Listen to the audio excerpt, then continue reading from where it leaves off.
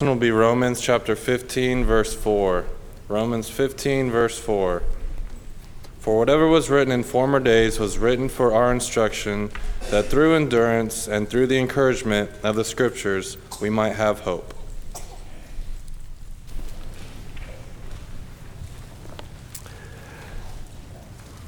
So this morning we did the New Testament. We talked about every single book. There are 27 of them in the New Testament. What their book is about, and maybe a key verse or a key thought or some identifying characteristics of those books.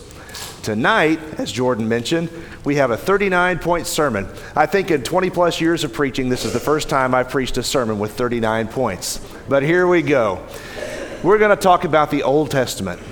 And what I want you to do, if you weren't with us this morning, maybe just get your paper copy, your copy, not somebody else's, of the Bible, and you can turn to the first page of each book of the Old Testament with us, and maybe jot down just a phrase or a description, something that you feel like is going to help you to understand this book better as you read it. And I'll be giving you kind of a key verse or a verse at least to think about. Some of the books of the Old Testament, even the New Testament as well, are very, very difficult to summarize in a key verse.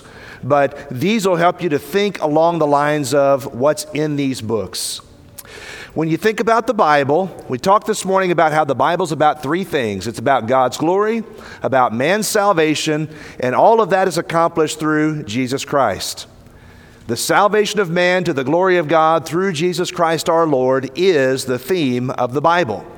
And whether you're talking about the Old Testament, which talks about the coming of Christ, or the New Testament, which talks about the fact that Christ has come, and we ought to respond accordingly, both the Old and the New Testament deal with the theme of our salvation to God's glory through Jesus Christ. There are 39 books in the Old Testament. The Old Testament was the Hebrew Scriptures. This was the constitution, if you will, of ancient Israel. They were a nation unto God. And these 39 books, they tell us a great deal about God and what He's like. They tell us a great deal about what love and what morality look like. And they teach us a great deal about what Jesus was supposed to come and do, all of which He accomplished. There are 5 divisions of the Old Testament. If you've got a handout from tonight from the foyer, there are 5 divisions. It's at the top of your handout. And here's the numbers that go with the 5 divisions. 5, 12, 5, 5, 12. 5, 12, 5, 5, 12. There are 5 books of law that begin your Old Testament. There are 12 books of history. After those 12 books of history, there are 5 poetry books, Hebrew poetry. There are 5 what we call major prophets, and that just means they're longer books. And then there are, at the end of the Old Testament, there are 12 minor prophets, and that just means they're shorter books. They're not less important, just shorter. So 5 law, 12 history, 5 poetry, 5 major prophets, 12 minor prophets. That's how the Old Testament is arranged. It is not, and this is hard, especially if you're a new Christian or new to the Bible, it's not chronological. So it doesn't start like a story that you or I might tell. It doesn't start at point A and go to point Z in a sequential manner. The books of the Old Testament are arranged in that manner. Law, history, poetry, major prophets, minor prophets. And a lot of what you read in the latter part of the Old Testament actually precedes a lot of the things you read earlier in the Old Testament. So it gets kind of difficult sometimes to kind of put these things in order. But it's important to know that as you read God's Word. We're going to start with Genesis in just a second, so be opening your Bibles there, and we're going to talk about every one of these 39 books, give you something to think about. What is this book all about? What is it here for? Why did God put it in His Word? And maybe some things to help you to understand the book better. Off we go. The book of Genesis, number 1. The key word of Genesis is beginnings. It is a book about beginnings. It tells us about where the world came from. Genesis 1 verse 1, in the beginning God created the heavens and the earth. It talks about 4 great events and 4 great men. 4 great events and 4 great men. The 4 great events in the early chapters of Genesis are the creation, the fall in the Garden of Eden, the flood in Noah's day, and the Tower of Babel. 4 great events and 4 great men. Abraham, Isaac, Jacob, and Joseph. That's Genesis in a nutshell. Key verse or key passage in Genesis, Genesis 12, verses 1 through 3. When God calls Abraham, it is hard to overstate how important those verses are, because everything else that happens in the Old Testament and most of what happens in the New all relates to that promise that God made to Abraham. I'm going to bless all nations through your descendants, Abraham. Genesis 12, verses 1 through 3. Know those verses, learn those verses, remember what they say, because they tell you the story of why God does, what he does for the rest of the Old Testament. Book of Exodus. Key word for Exodus, deliverance. Exodus is about God's people in slavery and captivity in Egypt and God delivering them out. You remember God sent Moses to say to Pharaoh, "Let my people go." And Exodus 5 verse 2, Pharaoh asks one of the great questions of the Old Testament, "Who is the Lord that I should obey his voice?" Key verses in Exodus, Exodus 19 verses 4 through 6. Exodus 19, verses 4 through 6. God tells Israel that he has brought them out of Egypt on eagle's wings and that he is going to make them a holy nation, a special and a peculiar nation unto him. He starts a covenant with Israel, Exodus 19, verses 4 through 6. And for the rest of Exodus, from chapter 20 to chapter 40, most of the book is about God giving his law to the people. And lots of rules and lots of regulations, lots of commandments, because God was making a covenant with these people. He delivered them from slavery, from captivity, and then he made them into his people, his royal people. The book of Leviticus. Most of you have probably not spent a great deal of time in Leviticus. Key word of Leviticus is the word holy. H-O-L-Y, holy. The word holy in all of its Hebrew forms is found at least 143 times in Leviticus. And when you read Leviticus, reading as an American in 2023 AD, you're going to look at this and say, why in the world does the Bible contain all this? God talks about sacrifices. He talks about how to do certain different types of sacrifices. He talks about the priesthood. He talks about feast days when the Israelites were supposed to come and to observe feasts. All that's in Leviticus. And you say, what does that have to do with me? That's how God taught people to be holy. To be holy means we're separate from sin. It means we're devoted to God. It's how he set those people apart. You know how God teaches us holiness now? By the cross, by what Jesus did for us. Key verse of Leviticus, Leviticus 19 verse 2. Be holy, for I am holy, says the Lord. Leviticus 19 verse 2.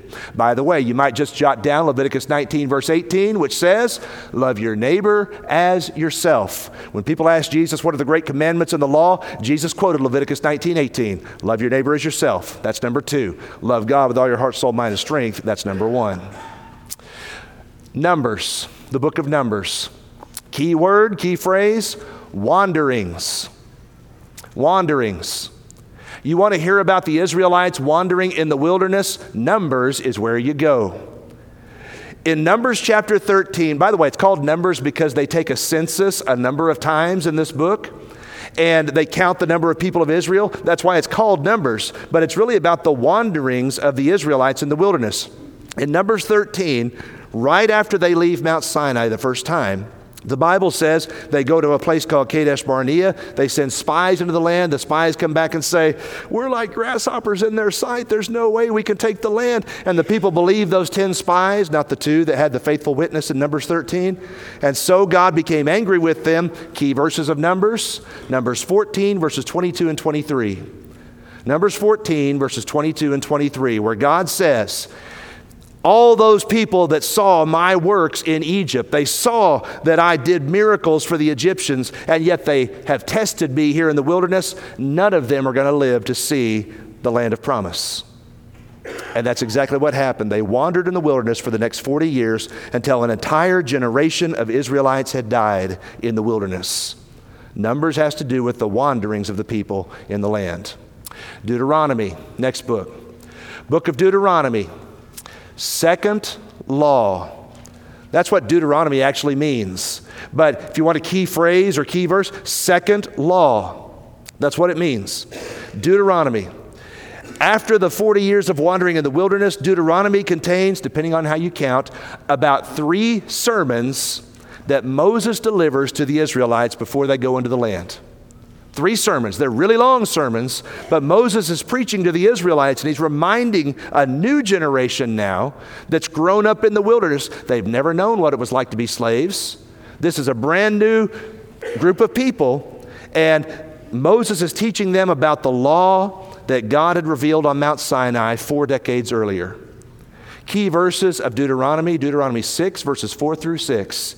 Hear, O Israel, Deuteronomy 6, verse 4, the Lord your God, the Lord is one, and you shall love the Lord your God with all your heart, soul, mind, and strength. God wanted these people to be loyal to Him. The 10 Commandments are repeated in the book of Deuteronomy. The laws of blessings and cursings are repeated toward the end of the book of Deuteronomy. God wanted this new generation to hear His word again. Second law, Deuteronomy. The book of Joshua, now we get into the books of history. The book of Joshua, key word, conquest. Joshua is about the taking of the land of Canaan. God had promised that land to Abraham centuries earlier, and Joshua is the account of the Israelites coming into the land and conquering that land. They didn't conquer it completely, not the way God instructed them to, and yet that's what happens in the book of Joshua. Joshua chapter 1, verses 6 through 8, God says to Joshua, you be strong and of good courage. Moses, my servant, is dead. You hold on to my word, Joshua. You follow my commandments, and I will give you good success and prosper you in whatever you do. There's a verse that most of us probably know from Joshua 24, verse 15. Choose you this day whom you will serve. But as for me and my house, we will serve the Lord. The early chapters of Joshua deal with the conquest. In the middle to the latter part of Joshua, what you have is a long list of how the land was divided, and that was very important for ancient Israel.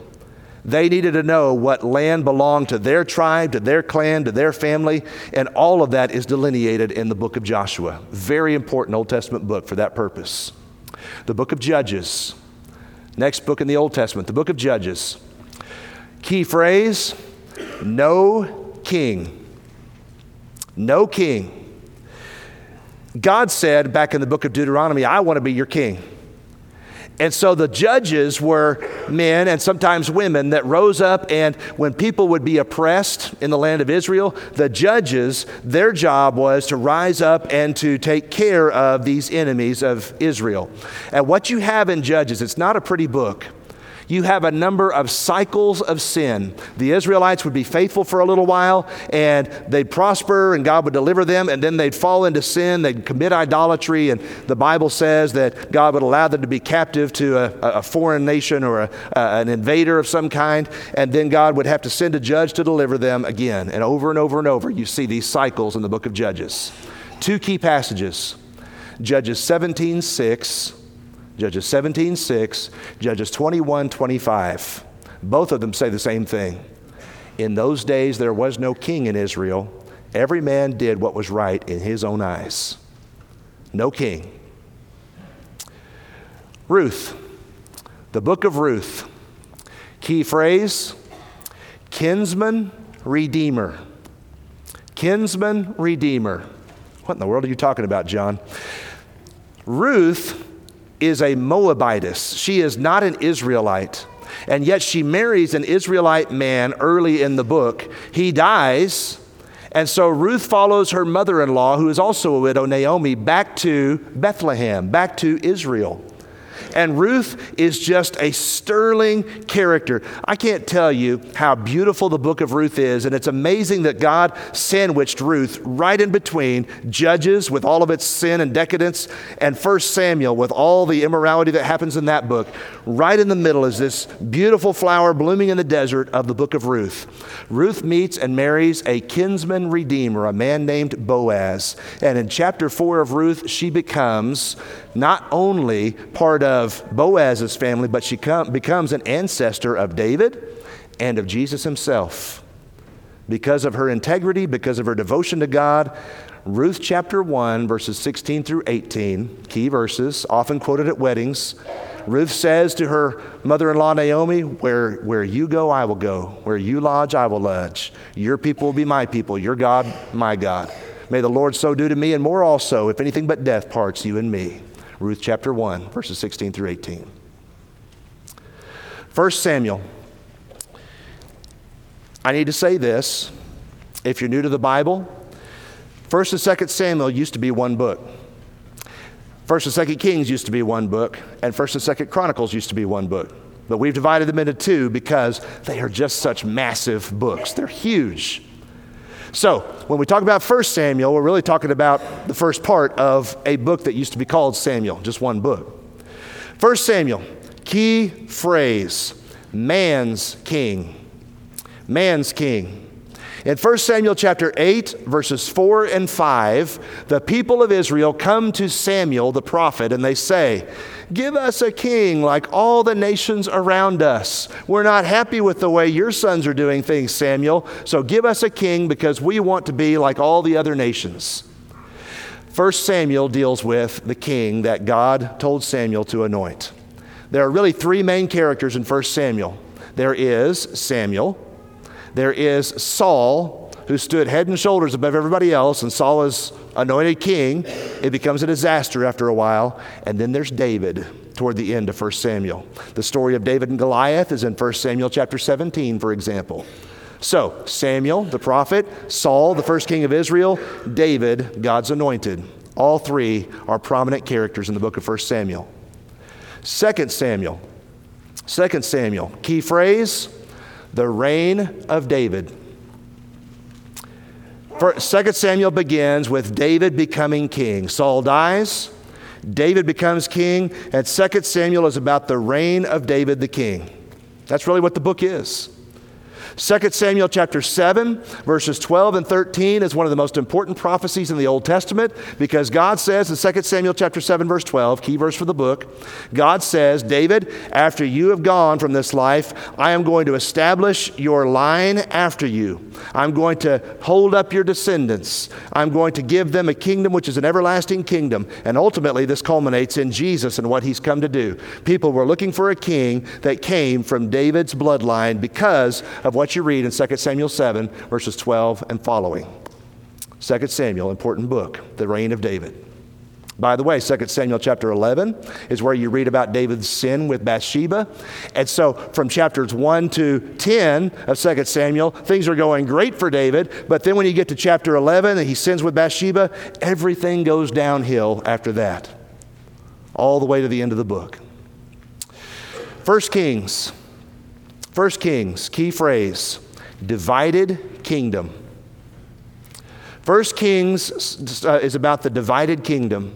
1 Kings begins with Solomon building the temple in Jerusalem. It's a beautiful, ornate building.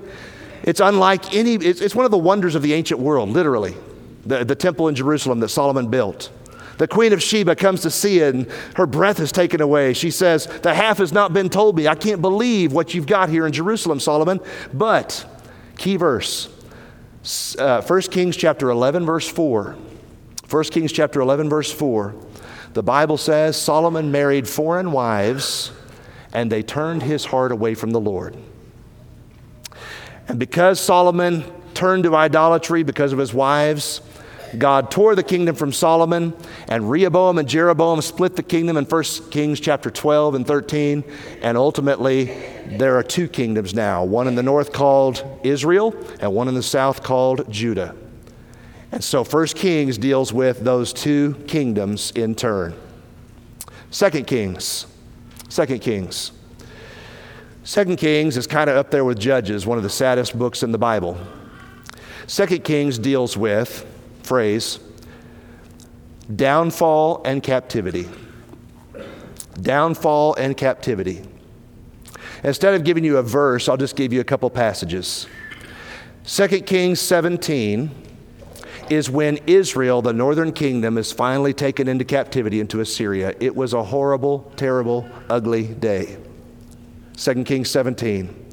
And then 2 Kings 24 and 25. God allows Judah about a century later to go into captivity into Babylon. 2 Kings, downfall and captivity. Both of the kingdoms were unfaithful to God. Both of them resisted efforts of the prophets to repent, and both of them were ultimately punished by God. 1st and 2nd Kings. 1st Chronicles. We're making progress, aren't we? Here we go. 1st Chronicles. Key phrase, roots. Back in the 1970s, Alex Haley had that mini-series called Roots. Some of you may remember that. 1st Chronicles is really about the roots of the Israelites. 1st Chronicles is an interesting book for a lot of reasons. It starts with 9 chapters of genealogies. Just family after family after family, clan after clan after clan. 1st Chronicles, 9 chapters of genealogies. Then it starts talking about the kingdom of Israel, talks about Saul, and then gets into talking about David. 1st Chronicles. So it's about our roots. It's about who we are. 1st Chronicles 16:29. Give the Lord the glory due his name. Worship the Lord in the beauty of holiness. 1st Chronicles 16:29, a great verse to meditate on from that book. 2nd Chronicles. 2nd Chronicles, a key word to think about as you read that book, obedience. Obedience. 1st and 2nd Chronicles copy a lot of the same history that you read in 1st and 2nd Kings, but a couple of noteworthy features. 1st and 2nd Chronicles do not really tell you much about Israel, the northern kingdom. They don't talk about the kings up there. They don't talk about what that kingdom was doing. They just talk about Judah. They talk about the royal line from David. And 1st and 2nd Chronicles are written late. They're written after captivity. And what these two books are doing is they are teaching, again, a new generation of Israelites after captivity. They're teaching these Israelites about who they are, about where they came from, about what's really important. And so the theme that you read, especially in 2nd Chronicles, is God wants his kings, but he wants his people to obey him. 2nd Chronicles 7:14 is a very famous passage, great verse to think about from 2nd Chronicles. Chapter 7, verse 14. If my people who are called by my name will hear my voice, will seek my face, will turn from their sin, turn from their iniquity, then I will hear from heaven and heal their land, God says. God promises to hear when they turn to him in penitence and obedience. A great book to think about. Ezra. The book of Ezra. Restoration. Restoration. The people of Israel were taken into captivity for 70 years. There are really 2 big events in the Old Testament that you need to be aware of historically. One is the Exodus back in the book of Exodus. Big event, major event. The other is the 70 years of captivity. Happened about 1,000 years later. And the 70 years of captivity was a time when the temple was burned to the ground. The people of Jerusalem were taken out of their city. They served as slaves for 70 years. That's about 2 generations in a foreign land. And Ezra is the story of how the king allowed those Jewish people to come back to their land. And so in Ezra chapters 1 through 6, what you find is the rebuilding of the temple in Jerusalem. And then in Ezra 7 through 10, a while later, Ezra, whose name the book bears, Ezra comes back and he restores the people to the law. Key verse, Ezra 7 verse 10. One of the young men quoted it over here in one of the last leaders' lessons this afternoon.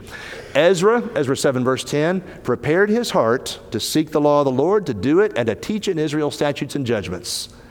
God's people needed to be restored to a relationship with God. They needed to rebuild the temple. They needed to be restored to the law of Moses. That's what Ezra came to do. The book of Nehemiah. Nehemiah is about rebuilding the wall. Rebuilding the wall around Jerusalem. In ancient times, a city with a wall was a city that was formidable. It was one that was difficult to take or capture. But if a city didn't have a wall, it was an embarrassment. It was a laughingstock. And Jerusalem had a temple and it had the people restored to the law, but Jerusalem did not have a wall. So Nehemiah, who was the king's cupbearer in Persia, Nehemiah prayed about this, and Nehemiah went to Jerusalem, and he helped those people get motivated to rebuild the wall. Nehemiah 2 verse 18, the people said, "Let us rise up and build." Nehemiah looked, he saw what needed to be done, he challenged the people, and they said, "We want to do this." And in Nehemiah 4 verse 6, the Bible says, the people had a mind to work. It's a great book about leadership. It's a great book about how to motivate people, about how to stay focused on the task in front of us. Nehemiah is a critically important New Testament book. I love what Nehemiah says in Nehemiah chapter 6, verse 3. His enemies call him to come down off the wall and have a conversation with them. Nehemiah says, "I'm doing a great work.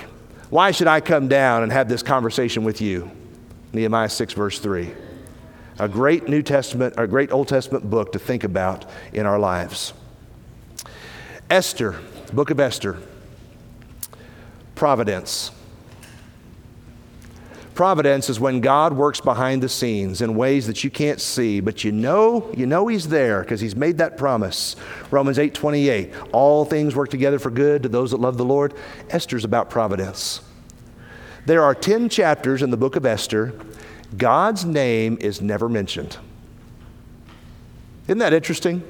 If there's a book of the Bible where God's name is not written at all, God's not mentioned at all, but His activity is on every page and every line of Esther. Esther is the queen of Persia, but she's a Jewish young lady.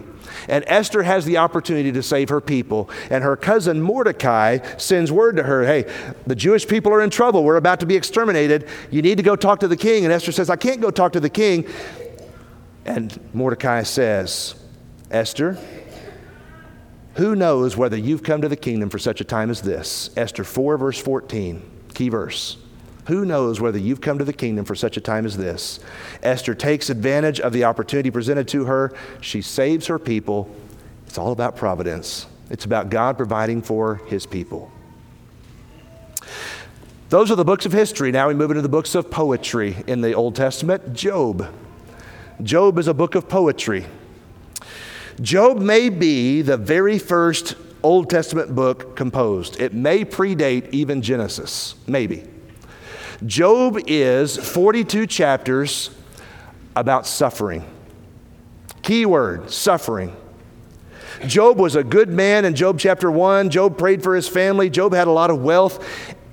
And Satan came to God and said, "God, the only reason Job is serving you is because he's so blessed. If you take all this away, he's going to curse you and die." And God says, "Okay, Satan, take away the things that Job has." And Job loses his family, he loses his wealth, and in chapter 2, even his own health is taken away. Job says this at one point. His friends come, and starting in chapter 3, they sit with him for a while, and then for like the next 30 or so chapters, the friends of Job and Job, they just talk. And his friends say things like, "Job, the reason why you're suffering so badly is because you've sinned greatly against God. You've done something wrong, Job." And Job says, I haven't done anything wrong. I don't know what it is that I would do to deserve this. Job says in Job 14, verse 1, a great key verse, "Man who is born of woman," Job 14:1, "man who is born of woman is but a few days and full of trouble." Kind of describes life, doesn't it? Job 42, verse 7 is a great other key verse. Job 42, verse 7. God says at the end of the book, "They have not spoken what is right concerning me." That's something worth thinking about for all of us who preach or teach God's word. We need to make sure that we're saying what's right concerning God. Or any of us that give counsel to somebody who's hurting, think about whether what you're saying is right concerning God. Psalms, the book of Psalms. Key word, Songbook of Israel. We have, here at Katy, we have these songbooks, these hymnals. I know we use PowerPoint now, but we've got all of our songs in one book. That's what Psalms is, except Psalms is different from this. This is not inspired by God. This is. And so what those 150 Psalms are, they're individual songs, and they are songs that God gave to Israel so that Israel could give them back to God in praise and worship. That's what Psalms is. It's a beautiful book. It's an exciting book. Psalm 37 verse 4, I love that as the key verse of Psalm. Psalm 37 verse 4, it says, "Delight yourself in the Lord, and He will give you the desires of your heart."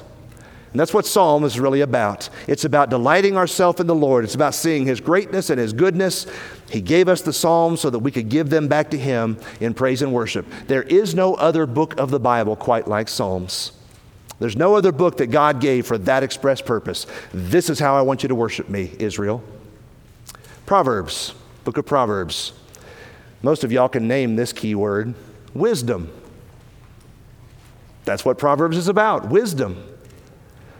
Proverbs are short, pithy statements. There are some lengthier passages here and there, but for the most part, short, pithy statements of wisdom that come from God.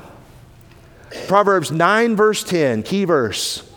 Proverbs 9, verse 10, the fear of the Lord is the beginning of wisdom. You want to be wise. You want to be able to look down the road and see where things are going to go, see how things are going to turn out. Proverbs is a tremendous book to study. There are 31 chapters in Proverbs. There are 31 days in most months. It is a great practice for Christians to whatever day corresponds to the chapter to just read that chapter of Proverbs. That's a great thing to do. If you'd like to get into the Old Testament, I'd suggest that. So it's April 2nd, read Proverbs 2. It's April 3rd tomorrow, read Proverbs 3, and so on and so forth. Tremendously practical, helpful book in a lot of ways. Ecclesiastes. The book of Ecclesiastes, key phrase, meaning of life. Meaning of life. For all the young people and for all those of us who are older who have ever sat and pondered, I wonder why I'm here, Ecclesiastes is your book. Solomon wrote Ecclesiastes, and Solomon had all the wisdom and all the wealth and all the resources that he needed to try everything, and he tried everything.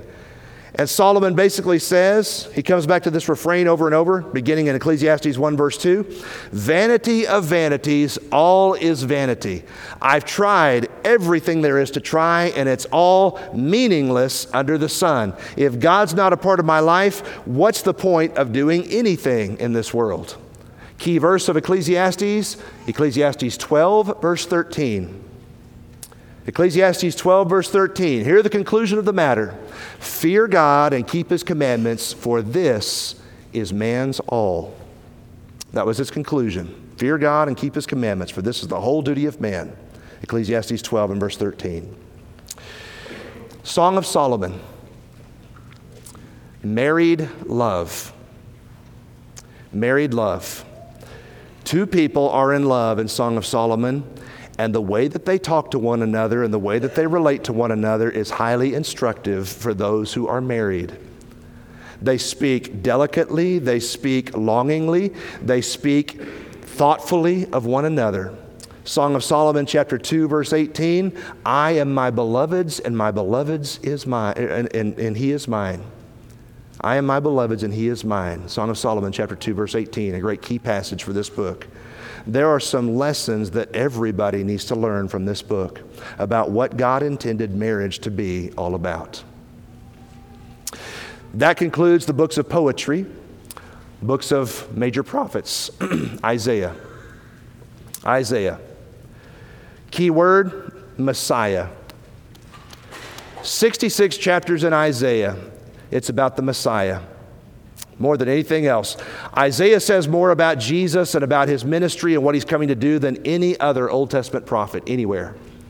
Key verse of Isaiah, Isaiah chapter 9, verses 6 and 7. Isaiah 9, verses 6 and 7. For unto us a child is born, unto us a son is given. He is going to have the government upon His shoulders. He's going to be called Wonderful Counselor, Mighty God, Prince of Peace, Everlasting Father. Talking about Jesus, about what He's going to accomplish. Isaiah 53 is one of the best loved passages in the Old Testament. Isaiah 53 is an account of Jesus' crucifixion and suffering for us, and how God is going to see His soul and be satisfied, see the travail and the suffering of Jesus and be satisfied with that on our behalf. He was wounded for our iniquities. Isaiah 53 talks about that. The Messiah. All through Isaiah you find that theme. Jeremiah. Key word of Jeremiah, backsliding. Backsliding. A faithful people has backslid, has moved away from their God. Jeremiah 5, verses 30 and 31. Jeremiah 5, verses 30 and 31. The prophets prophesy falsely. They're not telling the truth. The priests bear rule by their means, and my people love to have it so. My people love to hear false things. They love it when people tell them what they want to hear, not what I want them to hear. Backsliding. Jeremiah is known as the weeping prophet. Jeremiah is the one that says in Jeremiah 9, verse 1, "Oh, that my head were waters and my eyes were a fountain of tears, that I might weep continually day and night for the slain of the daughter of my people." Jeremiah wasn't happy to preach his message. As a matter of fact, he tried to quit in Jeremiah chapter 20. But he says, "The word of God was in my heart like a fire shut up in my bones. I could not stop. I could not be restrained from preaching God's word more." We need more people that care about God's word like that, even today. Jeremiah, backsliding. Lamentations, sorrow. Sorrow. Jerusalem was destroyed. It was torn to the ground. The temple was burned. It was torn down. And Lamentations is just a funeral dirge for the city of Jerusalem. Key verse, Lamentations 1, verse 12. The writer says, "Is it nothing to you all that pass by? All you people that are walking by Jerusalem, is it nothing to you? Is there any sorrow like my sorrow?" Lamentations, it's all about sorrow. Sorrow over sin, sorrow over devastation, sorrow over the calamities of life. If Lamentations teaches us anything, it teaches us that sometimes, brothers and sisters, it's okay to not be okay. That's what they do in Lamentations. Ezekiel. The book of Ezekiel, key word, glory. The glory of the Lord, especially in chapters 1 through 10 of Ezekiel. The glory of the Lord. God is glorious in His power, in His might, in His justice, in His wisdom, in His vengeance, and all of that comes shining through in the book of Ezekiel. Ezekiel sees visions of the glory of God. The glory of God leaves the temple because of the wickedness of the Israelites in chapter 10. Ezekiel is about the glory of God. In Ezekiel chapter 3, God tells Ezekiel, key passage, Ezekiel chapter 3, just take the whole chapter. He says, "Ezekiel, I've set you as a watchman. And I want you to stand in the gap, and I want you to preach and warn the people. And if you warn them and they don't turn, that's on them. But if you fail to warn them, Ezekiel, if you don't say anything and they don't turn, I'm going to hold you accountable too." Ezekiel's a preacher of righteousness, a preacher of God. That's what a prophet was, somebody who spoke for God.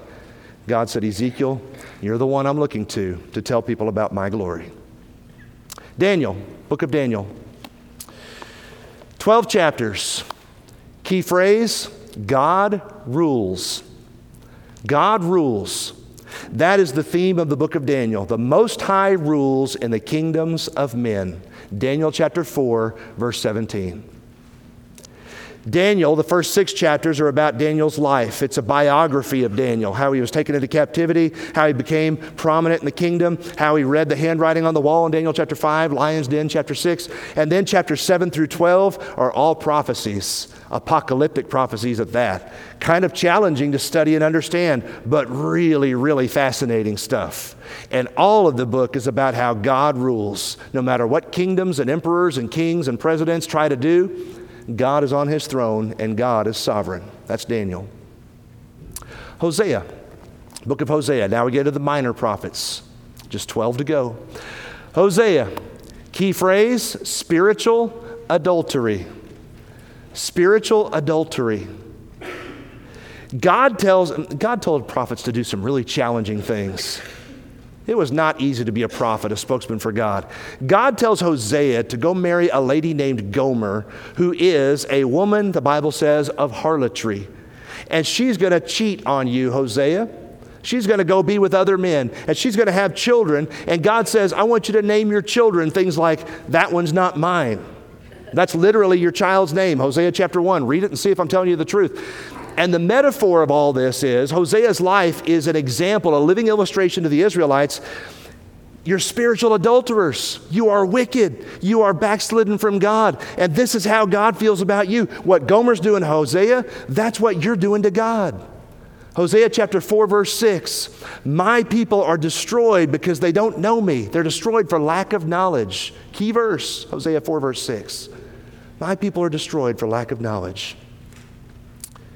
Joel. I'm going to say this. Locust plague, okay? You want kind of a memorable way to remember Joel? Locust plague. There was some kind, and Joel describes it as a locust plague, that comes in and just devastates all the crops in Israel. And the key verse is in Joel chapter 2, verse 13. The people should have been mournful, should have been sorrowful over what happened with these locusts, because it was a judgment from God. And in Joel 2, verse 13, Joel says, you've not really repented. What you need to do is rend your hearts and not just your garments. Don't just make external show of being sorrowful over your sin, but rend your hearts and not your garments. Joel chapter 2, verse 13. It's Joel that prophesies about a day when God's going to pour out his Spirit on all flesh later in Joel chapter 2, when old men and young men are going to prophesy and they're going to dream dreams and all that. And all that gets fulfilled in Acts chapter 2. As a matter of fact, Peter quotes from Joel in Acts chapter 2. Locust plague. The locust plague should have caused the people of Israel to sit up and take notice. We're not right with God. But instead, they just continued on their merry way. Amos, book of Amos. Justice. If you belong to God, you need to treat your fellow man according to justice. Treat them fairly, treat them right. Don't take advantage. Don't abuse and oppress. Amos deals a great deal with the justice that we're supposed to exhibit in our lives toward others.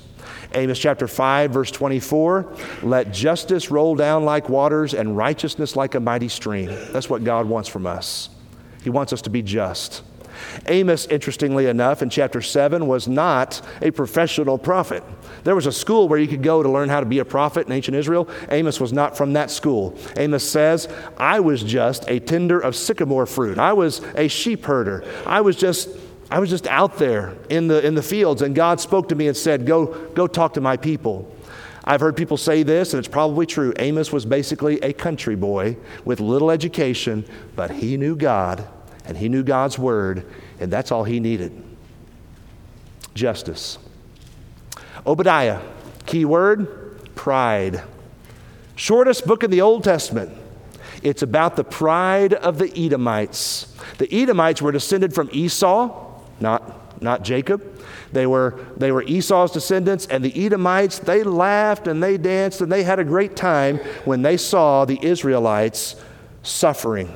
They thought it was hilarious, and they actually encouraged and helped the enemies that were coming in to destroy Israel. Obadiah verse 3, God speaks to those wicked Edomites, and he says, you dwell up in this lofty crag. They lived in that place called Petra in the old world over there.